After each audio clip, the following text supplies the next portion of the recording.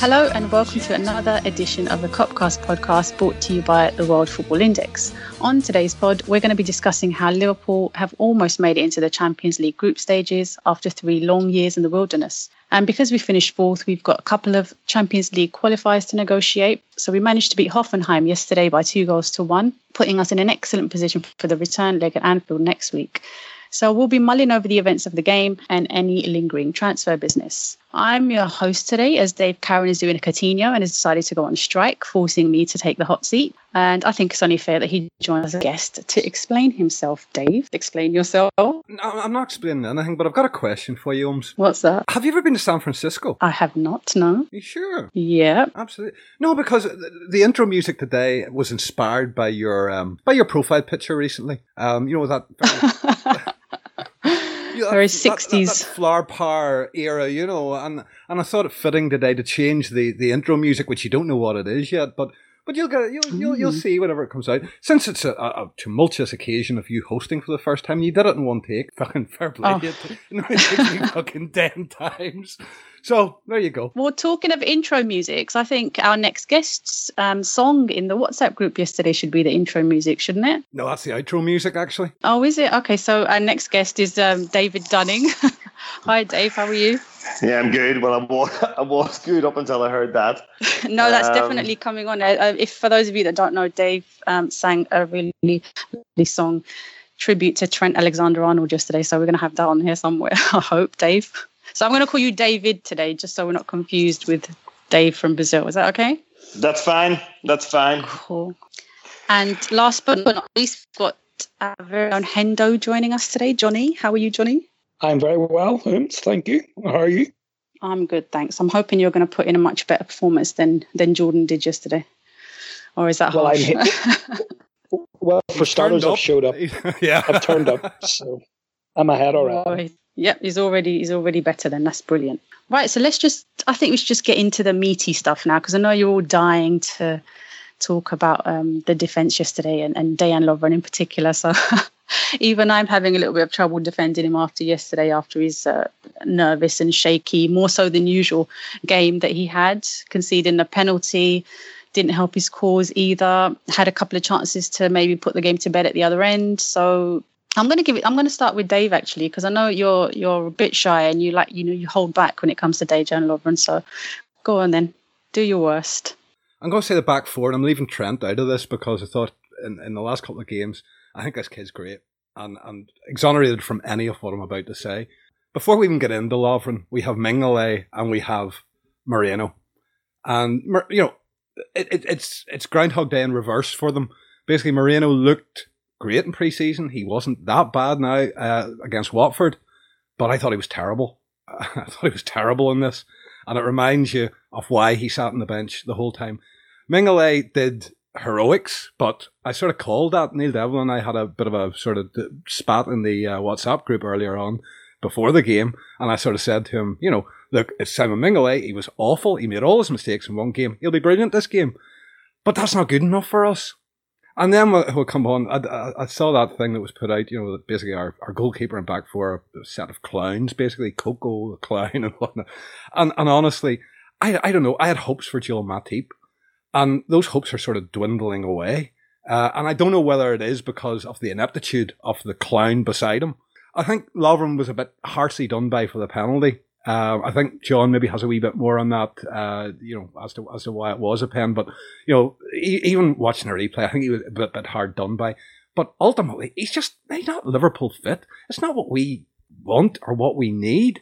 And the fact that we're sitting here, on the 16th of August with a supposed £200 million war chest, with a net spend of about 10 million at the minute. Like, what's going on?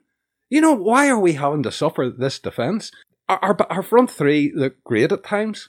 There's no doubt about it, will cause teams problems. But that's all very well and good. But whenever you're creating your own problems at the back, which we seem to be doing, and it's Groundhog Day, it's the same thing round and round and round again. And it's the same conversation that we're having round and round and round again. There's nothing more to add to it that hasn't already been said. They're not fit for purpose, Holmes. Right, so David, I'm going to come to you now because I know that you think he was partially done by yesterday, Lovren, don't you? Right. I think, let me get this straight, Ooms. I think he was first done by when it comes to the goal. I don't think he's at fault for the goal. It doesn't excuse him for the multiple errors that preceded that particular chain of events, but he's the first centre half where they have the ball. He's facing the ball, and for me, if you're going to line any sort of line at all, it should be Matip looking where Lovren is and getting in line with him, so we can see Lovren and the ball, and Trent should be doing the same. Now, Matip's too high, Trent's also too high, and I said it last night. I have this issue with players at any point putting their hands in the air or shouting for decisions while the game is going on around them. Inexperience from him, and he'll no doubt. I doubt we'll see him do that again. But what it doesn't excuse, again, we'll come back to Lovren, is him having a go at the referee when he gave a free kick away in the halfway line, instead of getting himself back into position and leaving Matip 2-on-1, in which Mignolet comes out and makes a great save from, and then I think Wagner just kind of pulled the rebounder wide. I think it maybe clipped the outside of the post anyway. That brings us to Matip, and he just looks so laid back and does he need a better partner, Dave? Is that what it is? Well, I don't think that's going to stop him looking like he smoked a joint before he goes out and plays a game of football. It's like watching Berbatov playing centre half, just ambling about, and he looks really elegant and really classy, but there's a lack of bite to him that I think is required, particularly coming up against big, strong centre forwards. It kind of begs the question, if Liverpool do get their first choice centre-back target, we all know who that is, we'll come up talk about him later, who's going to partner him? Because is it a given that Lovren's going to get dropped? Because Matip's been just as shaky lately. I don't think so. We've seen Lovren play, and I personally think played better on the right-hand side when he's been partnered with Sakho. Now, whether that's got to do with him being more comfortable on the right or being with Sakho there, or maybe just not having that lunatic Moreno beside him. So, in short, I don't think it's nailed on. I absolutely don't think it's nailed on. I think Matip's been quite poor the first two games. So, I think neither of our centre halves at the moment are covering themselves with glory. And I would like to also just finish on the back four by saying that I hope that this is the last time we hear a call for Alberto Moreno to start a game of football, because he is an accident waiting to happen 4 or 5 times a match. So that's it. That's it for me. The back is hugely concerning, with the one bright spot being Trent on the right hand side, who was superb. Right. So Johnny, what do you think? Do you think that Moreno and Lovren together, is that the issue? Is it just Lovren? Is it Moreno on his own? What is it? Or is it just a combination of the two? Because I remember in the past they've been pretty much of a train wreck together there. So what are your thoughts on that? And I think Dave mentioned that he didn't think that Lovren foul was a penalty. What are your thoughts on those two things? When you start talking about Lovren and Moreno, we've never looked particularly solid down that side of the defence when they play. But I think it's a wider issue as well. I mean, we just leave those two out of it and talk about Matip as well. And there's been a problem for a while now there just seems to be a lack of communication. Neither of them seem to be commanding, taking the lead.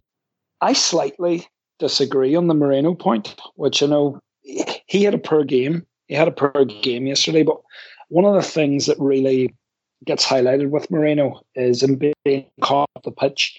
But I don't accept that.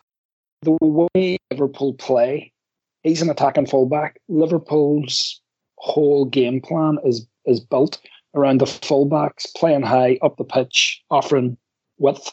Now, sometimes we lose the ball in attack, and if a team switches the play long really quickly, he's going to be out of position. My issue with Moreno defensively is that when he is back and when he is jockeying, when he needs to jockey a player, he dives in. He sometimes tries to win the ball ahead of them when he shouldn't do. So these are decision-making aspects. Now, from an offensive point of view, we're an offensive team. We like to play with the ball and be on the front foot. I still would prefer him to Milner. And I think we've seen, in the pre-season games where he offers that width. And in the second half, there were several times where he got wide and put in some really good balls. Obviously, it goes without saying. I think we bought Robertson for a reason. I don't know why he's not in at the minute. I don't know whether they just want to ease him in, not throw him in these pressure games. But if so, that raises a question mark about, does Klopp have a doubt around him? You would have thought these are the type of games you'd want your supposed first choice left back in. As with the Lovren thing, yeah, he had a really poor game. Having watched the penalty a couple of times, initially I thought it was harsh. I know when we were talking about it during the game, my pal who's a fully qualified FIFA referee and indeed refereed the game in the Aviva Queen Liverpool, his view was it was a penalty because the guy, Gnabry changed direction, Lovren was slow, and then he dangled his leg, and it's that movement that makes a penalty. But I just thought, not convinced, and I agree with Dave when he's talking about, that unit just don't look solid. The goal is, I disagree with Dunnan on the goal, because I always think that if you're not in line with the rest of your defence, you're to blame. You're playing him onside. Having said that, even though it was Lovren done that, the main culprit for the goal is Trent, because he's got his arm in the air and he's dallying. He had loads of opportunity. He was offside. He was playing the guy onside, but it wasn't by very much. It was quite minimal. It was, and listen, at the end of the day, there's a defensive line, and at that level, they should be getting that sort of stuff right. But the reality is, Trent keeps his hand in the air for ages. He dallies. He could have easily, if he was switched on and alert, he just comes in there and he deals with that. He makes a blocker. He puts the forward off. So Mignolet had a great day, but as Dave said as well, we can't have this where he's abysmal one week and really good. We need more consistency, and we haven't even talked about the fact that there is no protection either at the minute for that back four. And that's not helping because, Jordan Henderson at number 6 just, for me, doesn't work. He doesn't cover. But here, John, if you have a proper number 6 in there, can you carry a Moreno then? Because you've highlighted rightly about those, forward runs and whatnot. Common sort of train of thought as he gets caught up there. But if you've a good number 6 sitting in there in front of a much better centre-back pairing or a much more confident centre-back pairing, does that allow you the luxury of a Moreno to you? John, I understand what you're saying, and I agree with you up to a point where Moreno's decision-making is by far his biggest weakness. But at the same time, how many times did you see Trent get caught out with that cross-field pass that they seem to deploy quite often? It seemed to be a real key tactic for them, the switch of the play over the back of over the head of the fullback. And Trent got caught out once for the goal, which was more like a cross, but it was still that same type of ball. That was it. Where Moreno was caught out time and time again with the same tactic. And you think even in a game, you're going to start, after it happens 2 or 3 times, God forbid it should happen 2 or 3 times. It should only really happen once if it happens at all. But he would switch on to that. Never seemed to. I don't think that fixes the problem. I'm not saying Milner's the answer, but I think we're more fragile at the back than we are going forward. And I think if you want your left back to be dominant in one area, at the moment in that team, with all the other issues, I think it's defensively, because we'll still score goals. I would say this, though, that you can't deny for a second. I think if you think of a top-class number and an outstanding left-sided centre-back, and Van Dijk's world-class, what all the top sides have, and these teams that have dominated football, over recent years and been really consistent in Europe, whether it's been your Real Madrids, your Barcelonas, your Bayern Munich's been the main examples. What they've always had is fullbacks that play high and they play wide. And a part of that is the risk that you take, where you need a really good, strong player that can screen to cover and fill in. And you also need centre-backs who are quick and can handle one-on-one situations. Like I think of the likes of for years, Piqué at Barcelona. Centre-backs that aren't afraid of being put in a one-to-one. And that's what happens when you lose the ball and those type of teams that are that offensive. The risks that they take outweigh the negatives because they'll risk it. They'll overload in the final third. They'll have the goals that kill a team off. And I think I'm not excusing it. But I do think he'd look a hell of a lot better. However, for me the solution's really simple. Let's see Robertson, who looked pretty good, who definitely has more about him defensively and also looks good. But I think there's no question about it. If we had better players there, we could get away with that weakness. I'm not sitting here going Moreno was great yesterday. At best, he gets probably a 5 out of 10 for his performance. But I think it's certainly a fact that he's not. That style of a fullback doesn't be helped at Liverpool with the back four we have at the minute, with the centre back, and they're not really up to it. That's just my view. Right. So speaking of fullbacks, then from one fullback to the next one, so we've got to talk about Trent Alexander-Arnold. You've already touched upon his involvement in the goal, and I think Klopp even alluded in his post-match interview to he sort of jokingly said that our little hero put his hands up for that goal, and I think he was kind of saying that he shouldn't have done that. Basically, what you guys are all saying. But apart from that, I think he had a brilliant game, and just the goal he scored reminded me a little bit of Stevie G maybe scoring free kick from set pieces. Yeah, he scored a fantastic goal. Some people are suggesting that maybe he may be better in midfield, and maybe what he lacks in defence he makes up for in attack. What do you guys have to say about that? Because his strengths do seem further forward. I'll come to Johnny first with this one. He's a phenomenal prospect, Trent. He's come along so much. He just plays with a real calmness and authority about him that's belies his years, really. I mean, I thought after 15, 20 minutes of the game, he was head and shoulders above anybody else playing for Liverpool last night. And that's saying something when it's a high-pressure game in Germany to get into the Champions League. He's very confident. He's very strong on the ball. And he offers a bit of variety from right back that, I know Nathaniel Klein's an England international, but he can see passes. He can clip balls over the top. He can thread balls through. His ability to deliver a cross is phenomenal. He can get that whip on a ball. He showed it with his corners on the first day of the season at Watford. He was causing havoc. He had that one that Matt put onto the bar.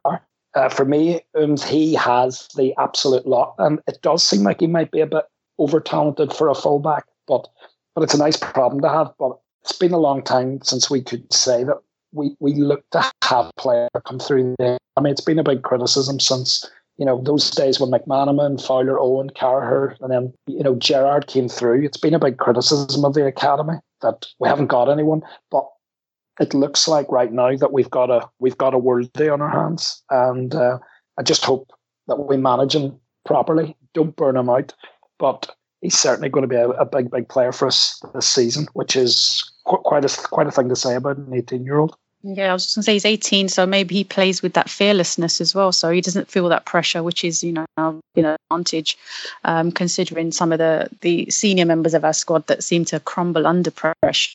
What about then when Nathaniel Klein comes back? Does he just automatically get his place back? Dave, would you want to go with that one? What do you think? I just want to agree with everything John said there. That's exactly what I was said myself. Only one more thing.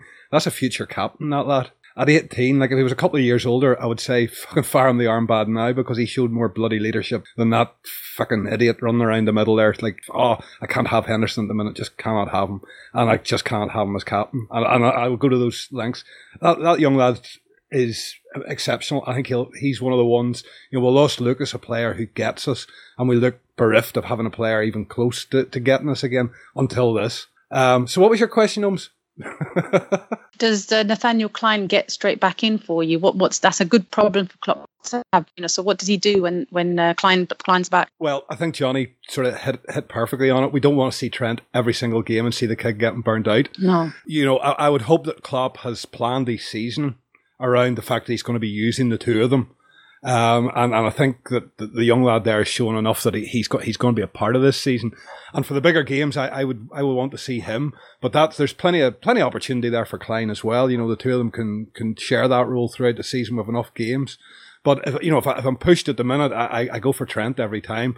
But again, I don't mind so much if Klopp thinks that Klein's better for a certain type of game and whatnot. I'm happy to go with that. I can see the deficiencies in Klein and the differences whenever you see like the young Trent running there at the corner of the box. You know something's going to happen. Whereas with Klein, you go, fuck, here we go again. But he brings other qualities that hopefully Trent will develop into and be more complete. But as I say, for me at the minute, TAA is number one on the list, with Klein sadly behind. And David, what do you think? Do you think he's a future captain? And also, just to sort of make it all a bit more romantic, he's a Scouser as well, isn't he? And people are really loving that fact about him. And he can take corners. He seems to be, his corners are much better. And we saw yesterday the free kick as well. So what do you think about him? He's just great. And you're right. It was kind of strange, but it was kind of nice to hear the Scouse accent on the TV yesterday and it not being Steven Gerrard or Jamie Carragher when he was interviewed. Getting sick of those, aren't we? well, let's not get into that right now. Well, you can if you want. No, it's all right. It's all right. Another day. Yeah, everything the guys have said, they're absolutely right. His delivery into the box is incredibly good for an 18-year-old, and that's. You can practice that, but you can't teach that. You know, that's a natural talent to be able to bend the ball like that with that much pace on it. That is going to be a huge asset to us in itself, his set piece delivery and his delivery from wide areas. It's going to be a huge asset. And I do not by any means want to try and label the kid as a one-trick pony and say, well, look at his set pieces, look at his corners and free kicks, etc. He seems to have it all. Composed, he shows maturity in the pitch beyond his years that we're not seeing on the other side of the pitch. Decision making is excellent. He's tough in the tackle. That's a position, fullback, where lots of players over the years have cut their teeth. And I think Steven Gerrard played at right back for a while. Carragher played at right back for a while, although that's a different scenario. But learning both, particularly in that type of team with that style of play, he's learning both how to attack properly and time his runs and make runs in the correct areas, but he's also learning how to defend.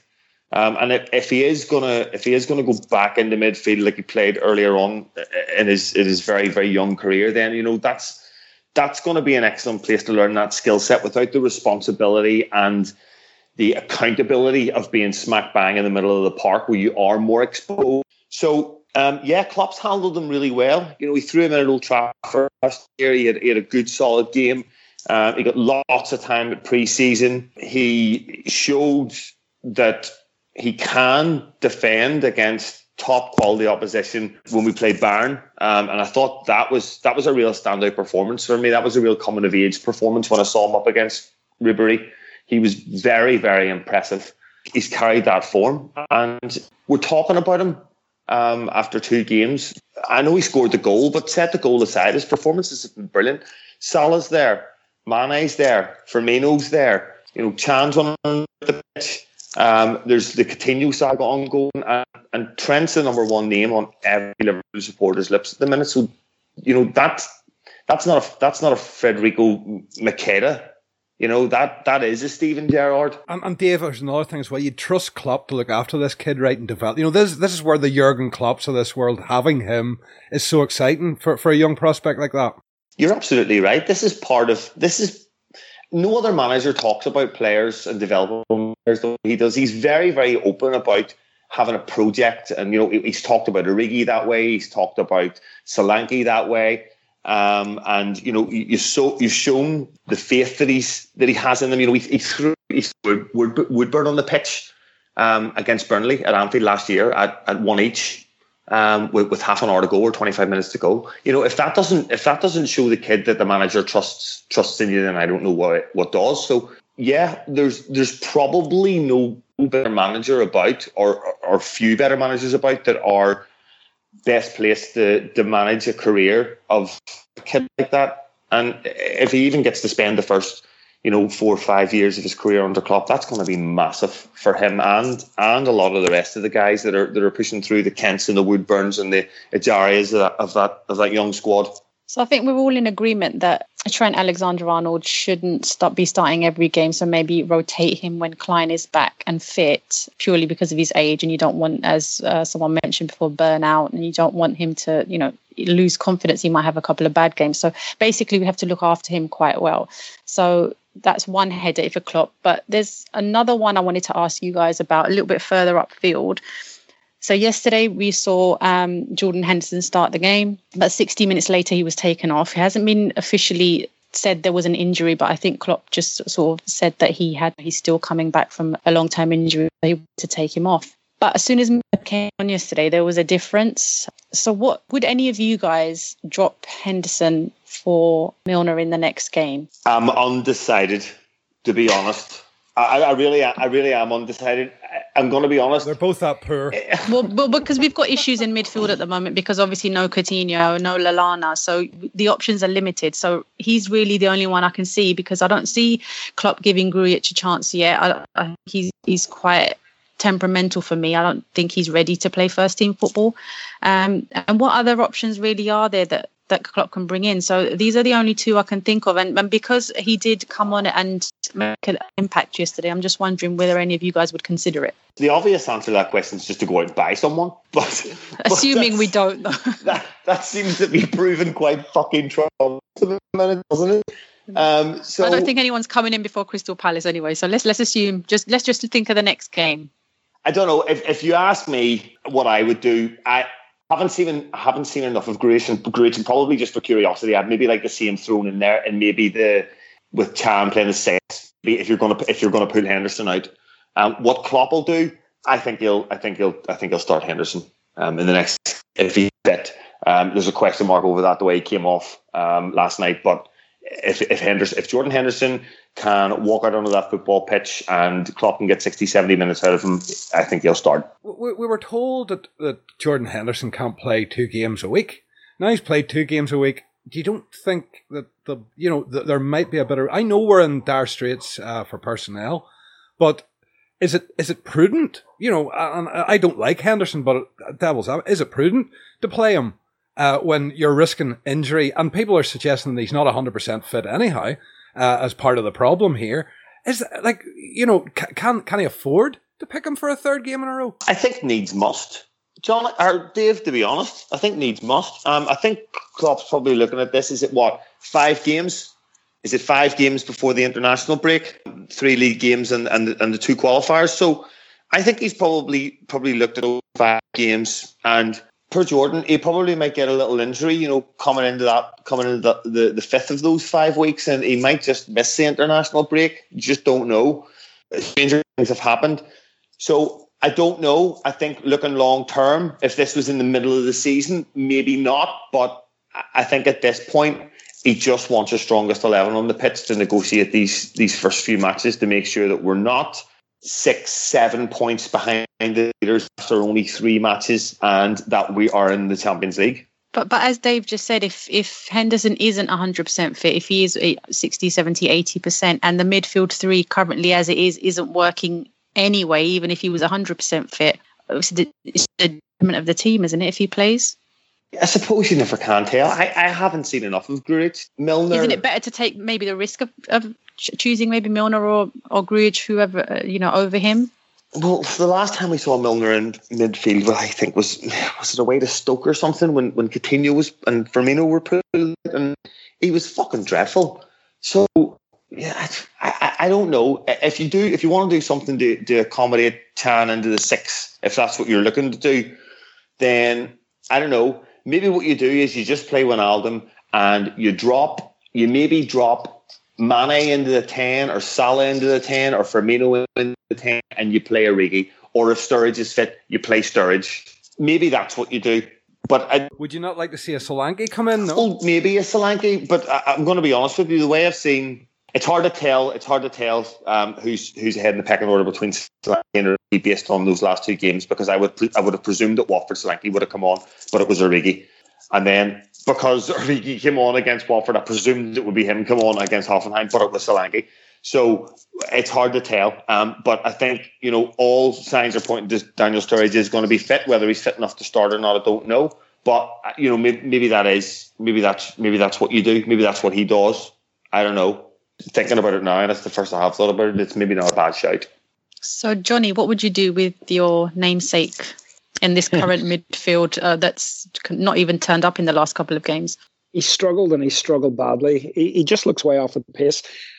Partly, I feel for him because he has a chronic injury condition, and this problem that he has with his heel isn't something that's gonna go away. So that's long term. That's a big problem for Liverpool when your captain and your supposed leader in midfield has that. The number 6 role doesn't suit him. It's a different skill set. I know we've talked about this in the past, and I don't want to roll over the ground, but Henderson had one amazing season for Liverpool, and that was the year that Suarez was on fire, and he basically ran all day, and his responsibility was to break forward, play quick 1-2s around the box and get on the end of things and just keeping the game really simple. With the engine he had on him, he had a terrific season. I think he was a huge factor that we didn't win that he got sent off. But this role negates all his best qualities. Henderson's best qualities are breaking forward using his engine. This position is a thinking position. You've got to be ready to cover full-backs. You've got to be ready to step in for the centre halves. You've got to be ready to track runners. None of these things he does very well. Got to be able to receive the ball from the centre backs and be incisive and see the bigger picture and play the ball forward quickly. He doesn't do that. It's not a skill set he has, so he's naturally struggling. I look at it very simply. I look at it and think that when he went off the pitch, when Emery slotted a bit deeper and with Milner ahead of him, we looked a far better team. Wijnaldum looked far better. We looked far more fluent. We looked far more threatening. Maybe that was a bit to do with them chasing the game a bit. I don't know.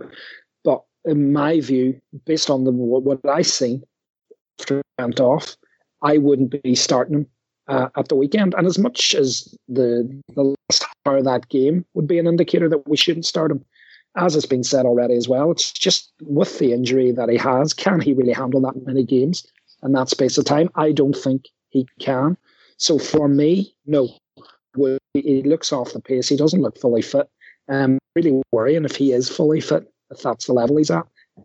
So for me, I would take him out of the firing line, and I would go with the team that, were certainly with the midfield that finished the game rather than started it. Right, so you'd go for Milner in there, because I was thinking if Milner didn't start and Henderson didn't start, there's obviously the issue of the captaincy there as well. So who would you guys look to next? Is that something that Klopp's thinking about, or does he think that he can't drop his captain? Is that even something that he would be thinking? There's not many leaders in that team. Do you want me to tell you what will happen? And this is hilarious, right? Henderson not playing, Milner not playing. Look, pre-season, Coutinho not playing. It's going to be Lovren, isn't it? Yeah, I was thinking the same thing. And it's going to be Lovren. It is. On the pod we did on Monday, we got pelters on Twitter for saying, why did we sell Lucas? I think I'm going to call this pod, no, really? Why did we sell Lucas? Dave, I think this is... Now, I was going to bring this up later on when we were talking about Coutinho, but I suppose if you want to just bail into it now, I'm genuinely playing devil's advocate here, but if Lucas is still there, do we have Coutinho doing what he's doing? And it's a genuine question. Well, I brought that up in the last pod. You know what I mean? The influence that we lost, especially for the Latin type play. And I think the whole dressing room, regardless of whether they were Latin players or not with Lucas, is something that we'll struggle to replace in the next couple of years because there's nobody going to be there. You know what I mean? And, as I said, alluded to earlier in the pod, he was the last player that really got us and got what it meant to be with Liverpool and through thick and thin and whatnot. The rest of them haven't been there at tea break. And I think, honestly, given the fact that the relationship between Coutinho and Lucas was so strong, Dave, I don't think we would see Phil Coutinho doing what he's doing. I really don't. I would like to believe that Lucas would have had sufficient influence to have averted that situation. I actually don't know the answer, but it's possible. It's possible that he would have enough influence there not just over the dressing room, but specifically over Coutinho, that he would be able to convince him that what he's doing, and not what he's doing necessarily, but how he's doing it. No, I don't think he could have dissuaded him from the actual move, Dave, but certainly how he's gone about it. That's the part that I'm debating. Absolutely. So not necessarily what he's doing, but how he's gone about it. I think that, he might have been able to influence him there. I don't know. Who else is he talking to? Probably that gobshite of an agent of his, and we all know his track record and his history. So I smelled trouble when he signed up with him not that long ago. It's a strange one. I just think that who's the glue that holds that group together now? It's difficult for anybody to look at that situation and understand, other than people who are actually in that situation. So it's a hypothetical question. I think it's worth asking the question: how much have we lost with Lucas aside from the football? I think it's fucking wishful thinking that Lucas would have stopped this. You've got Klopp there. You've Steven Gerrard there. He's been at Liverpool long enough to know that the impact of what he was doing on that Friday, the day before the start, it's wishful thinking. I think the lad's got Barcelona in his ear telling him this is your last, this might be your last chance to get a move to us. You've got Jarabshin, who's, a shipster at the best of times, in his ear. And I think it's wishful thinking. The pull of Barcelona is huge. Phil Coutinho's been at Liverpool long enough. He's captain Brazil. Yes, he has great pals with Lucas, but he's great pals with Firmino as well. The lad's head's been turned. The wrong people are in his ear, and he wants his move. It's wishful thinking. I think he does it anyway. That's my view on it. These are grown men, though. Why have they got can they not for themselves think that this is okay? I want to move to Barcelona. That's fine, but should I be then doing it this way? I mean, today I don't know if Dave, you want to come in here.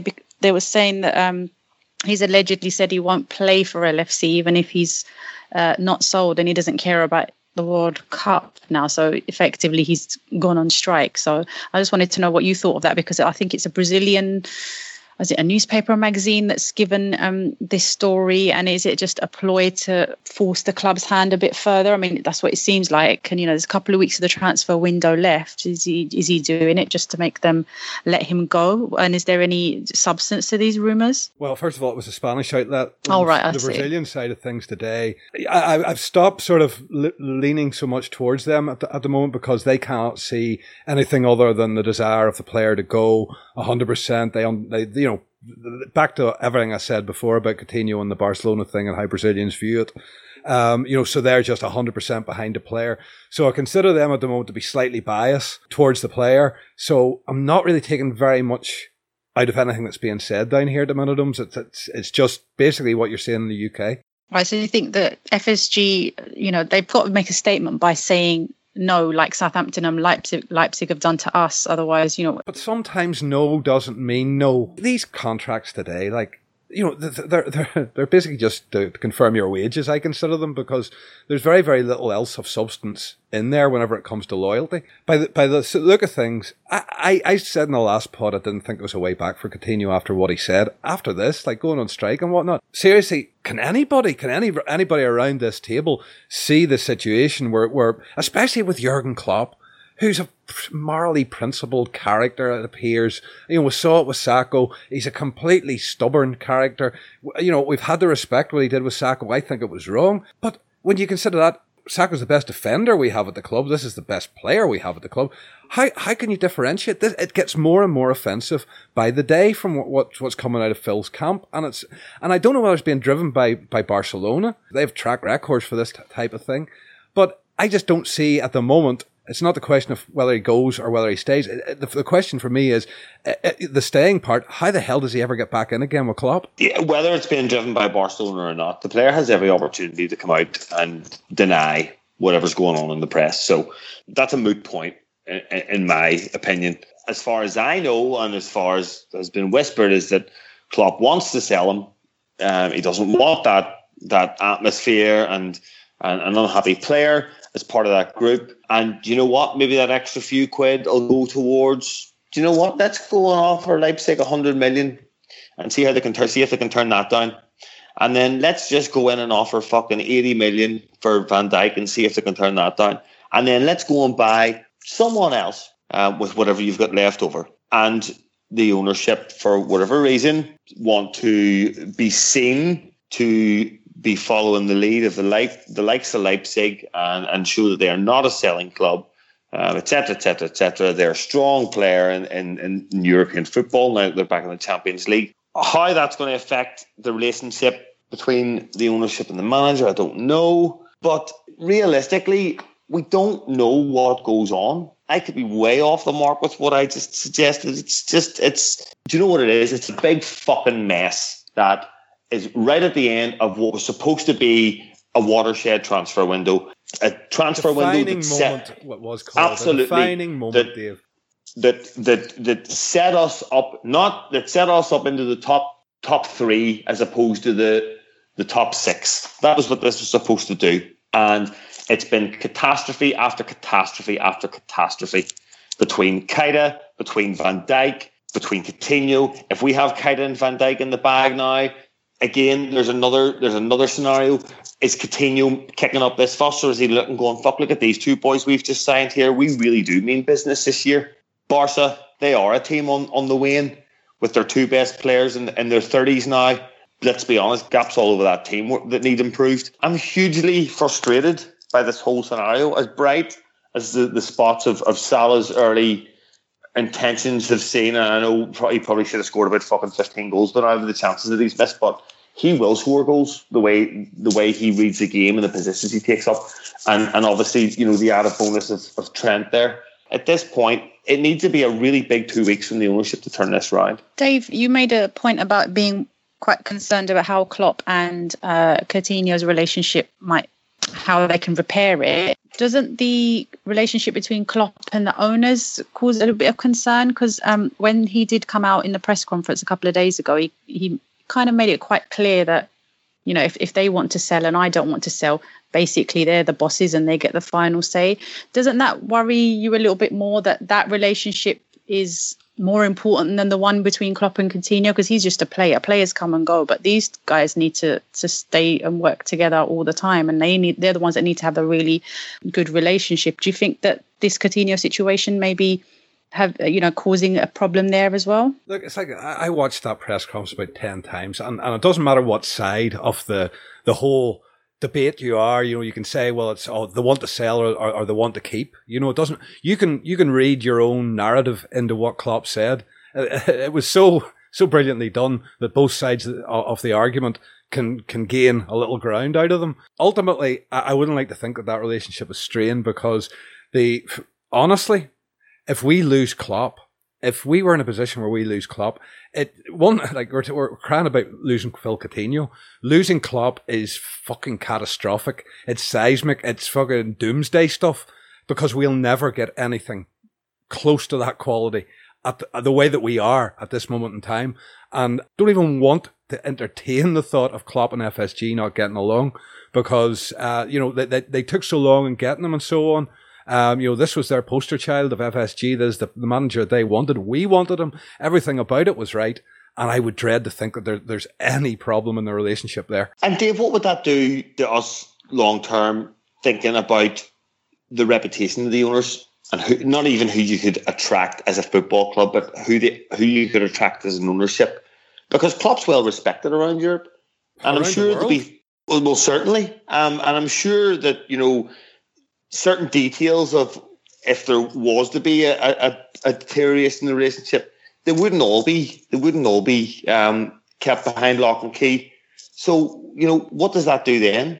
That backs them right into a corner. Well, to be honest with you, look, if we get to the end of this window without securing, and I'm going to say both of them, both Keita and Virgil van Dijk, FSG, I think, are in a lot of bother that they can't get themselves out of. And, you know, I'm not advocating change of ownership either, because that brings with it a whole different box of frogs and a whole different pile of risk. You know, at least we know we're sort of in safe hands with FSG. And I cannot see the scenario passing that they don't get those. There's no plan B out there. You know what I mean? Like, the club is on lockdown for information, apparently, at the minute. And there's no plan Bs even being muted out there for centre-back or for a navigator role, for example. There's nothing out there. So my heart tells me it's Liverpool. Just fucking stick with them until the 1st of September. My head's going, warning. But that's where it is. And the next 17 days are going to be really, really fascinating. We built this window up last season in this pod. This was a defining moment. This was going to change. We had this alleged £200 million war chest. And what's happened? Nothing. We're with a net spend of about 10 million at the minute. And that's not... Teams that challenge do not have a net spend of 10 million at the end of a window. I'm sorry. That's the truth. I hate the money world. I hate what's done to football. But in reality, a net spend of 10 million, you are mid-table. And Johnny, did you want to add anything on to the Coutinho situation or the owners and Klopp? Yeah, well, I think it's very simple for me. There's three key parties in this. There's the owners, there's Klopp, and there's Coutinho. And for me, as a Liverpool supporter, the only person who fucking matters in that triangle is Klopp. And I know the owners have put out their statement on that Friday where they set out their stall and they said he's not for sale. I don't care if they've put out that statement. Given what's happened since, Klopp has a decision here. If Klopp wants him out, because one thing we know about Jurgen Klopp is he's not a pragmatist. Klopp talked about, as soon as he came in, about playing this emotional football. Throughout the history of football, there's been fallouts and there's been way back. There's been a way back for players. You look at going back quite a while ago, but there was an incident where Paul Scholes refused to play in a game for United because it was a midweek. It was a cup game. That never affected. Ferguson was pragmatic enough to go, I'm going to need this player. And Klopp isn't a pragmatist. We've seen that with Sakho. He has a very strict code of what he wants around his dressing room, what he wants in his squad. He puts huge faith in the group and morale. If he now feels that relationship's gone and that's going to damage the way he works and he wants him sold, then FSG, I don't give a shit what their statement says. They've got to back him. And they can put out a statement and sweeten it over and say, listen, the manager has had the final say here. He wanted the player out. He felt he would be disruptive. We're now going to replace him. We're going to take this team forward.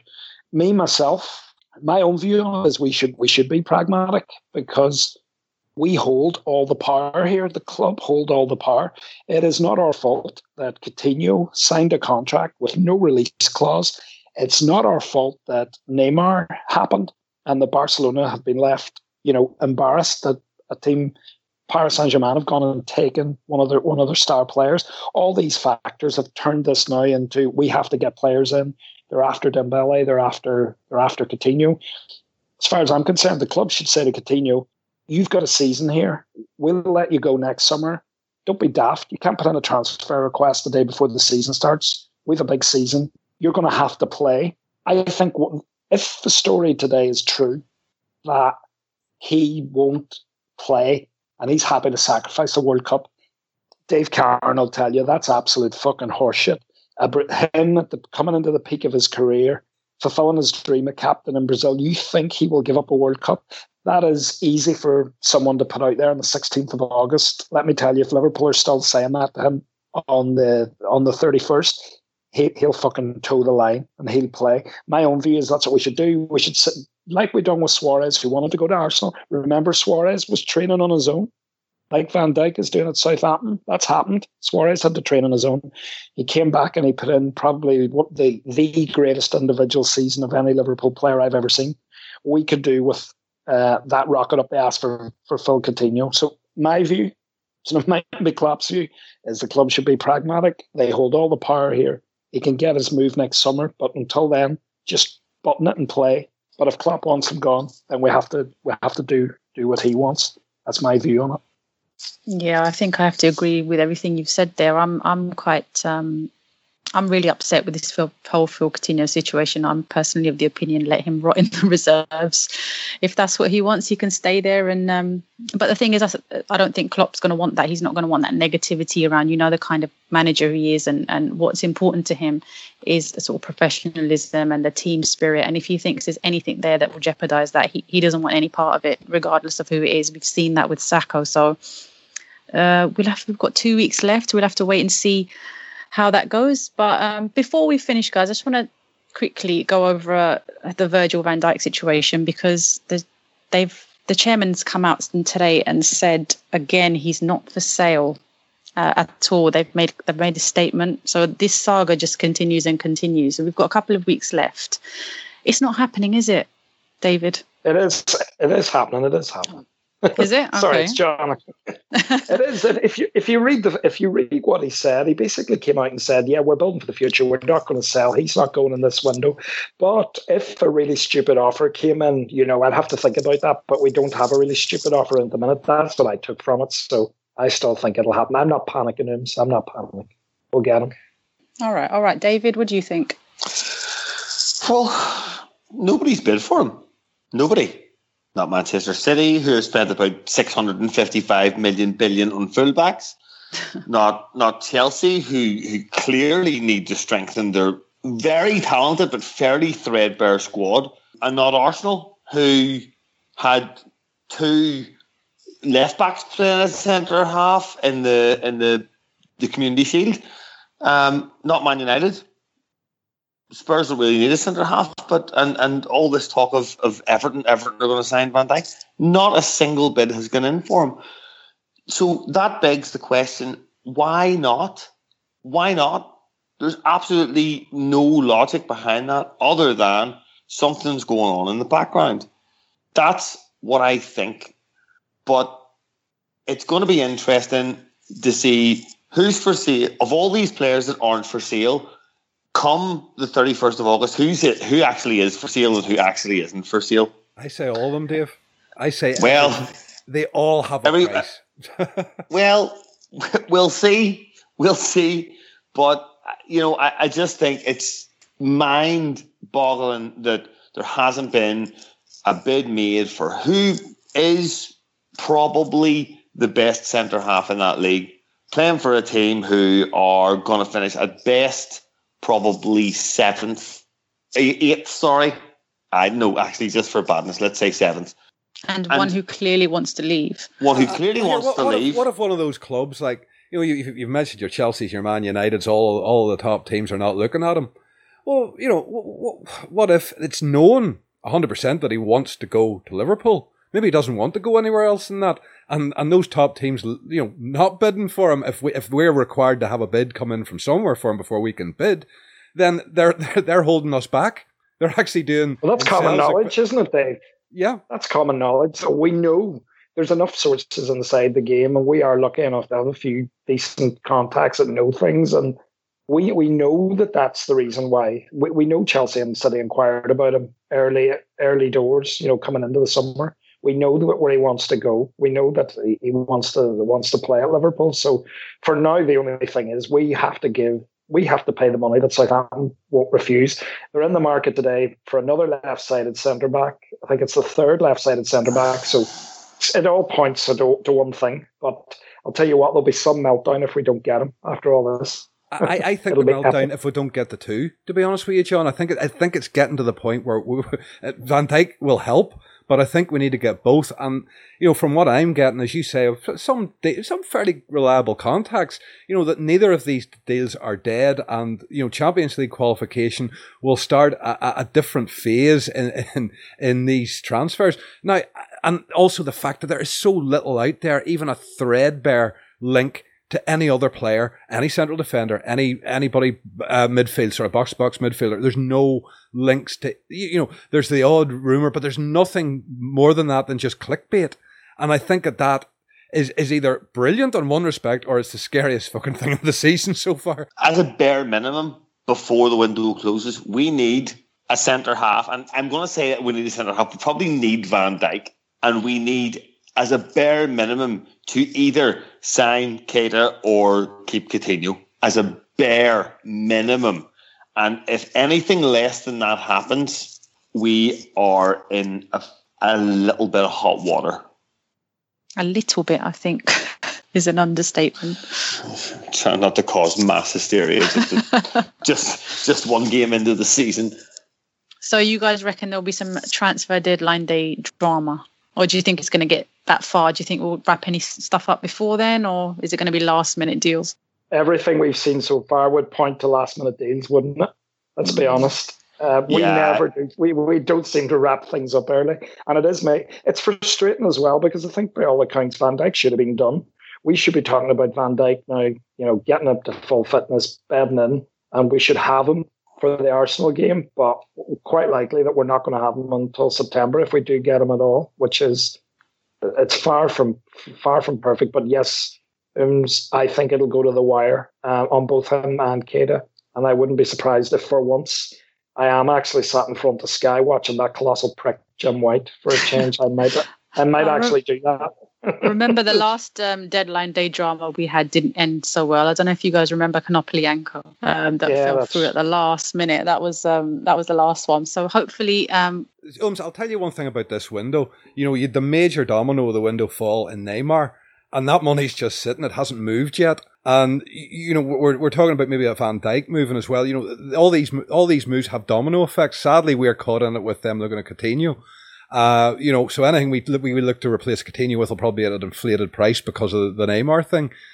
I think there's this transfer window. I think there's a lot more, and I think the last week of it is going to be completely and utterly mad. I think there's a mad amount of transfers going through whenever those dominoes start falling. Yeah, I agree. I just hope we stand our ground. Personally, I just think it makes us look really bad if we cave in. But that's my own personal opinion. Here, I want to ask the three of you something. Does Coutinho walk back into the side from this? He's got to, hasn't he? We may not like it, but the team's crying out for him right now. Yeah, unless if Lallana was fit. Yeah, unless Lallana was fit. Yes, go out has to walk into the team. Yes, go out onto the pitch, stick to the top corner, and show a bit of humility in front of the Anfield crowd, and everything will be rosy in the garden again. I don't think it's us he has to convince, though. It's Klopp, so...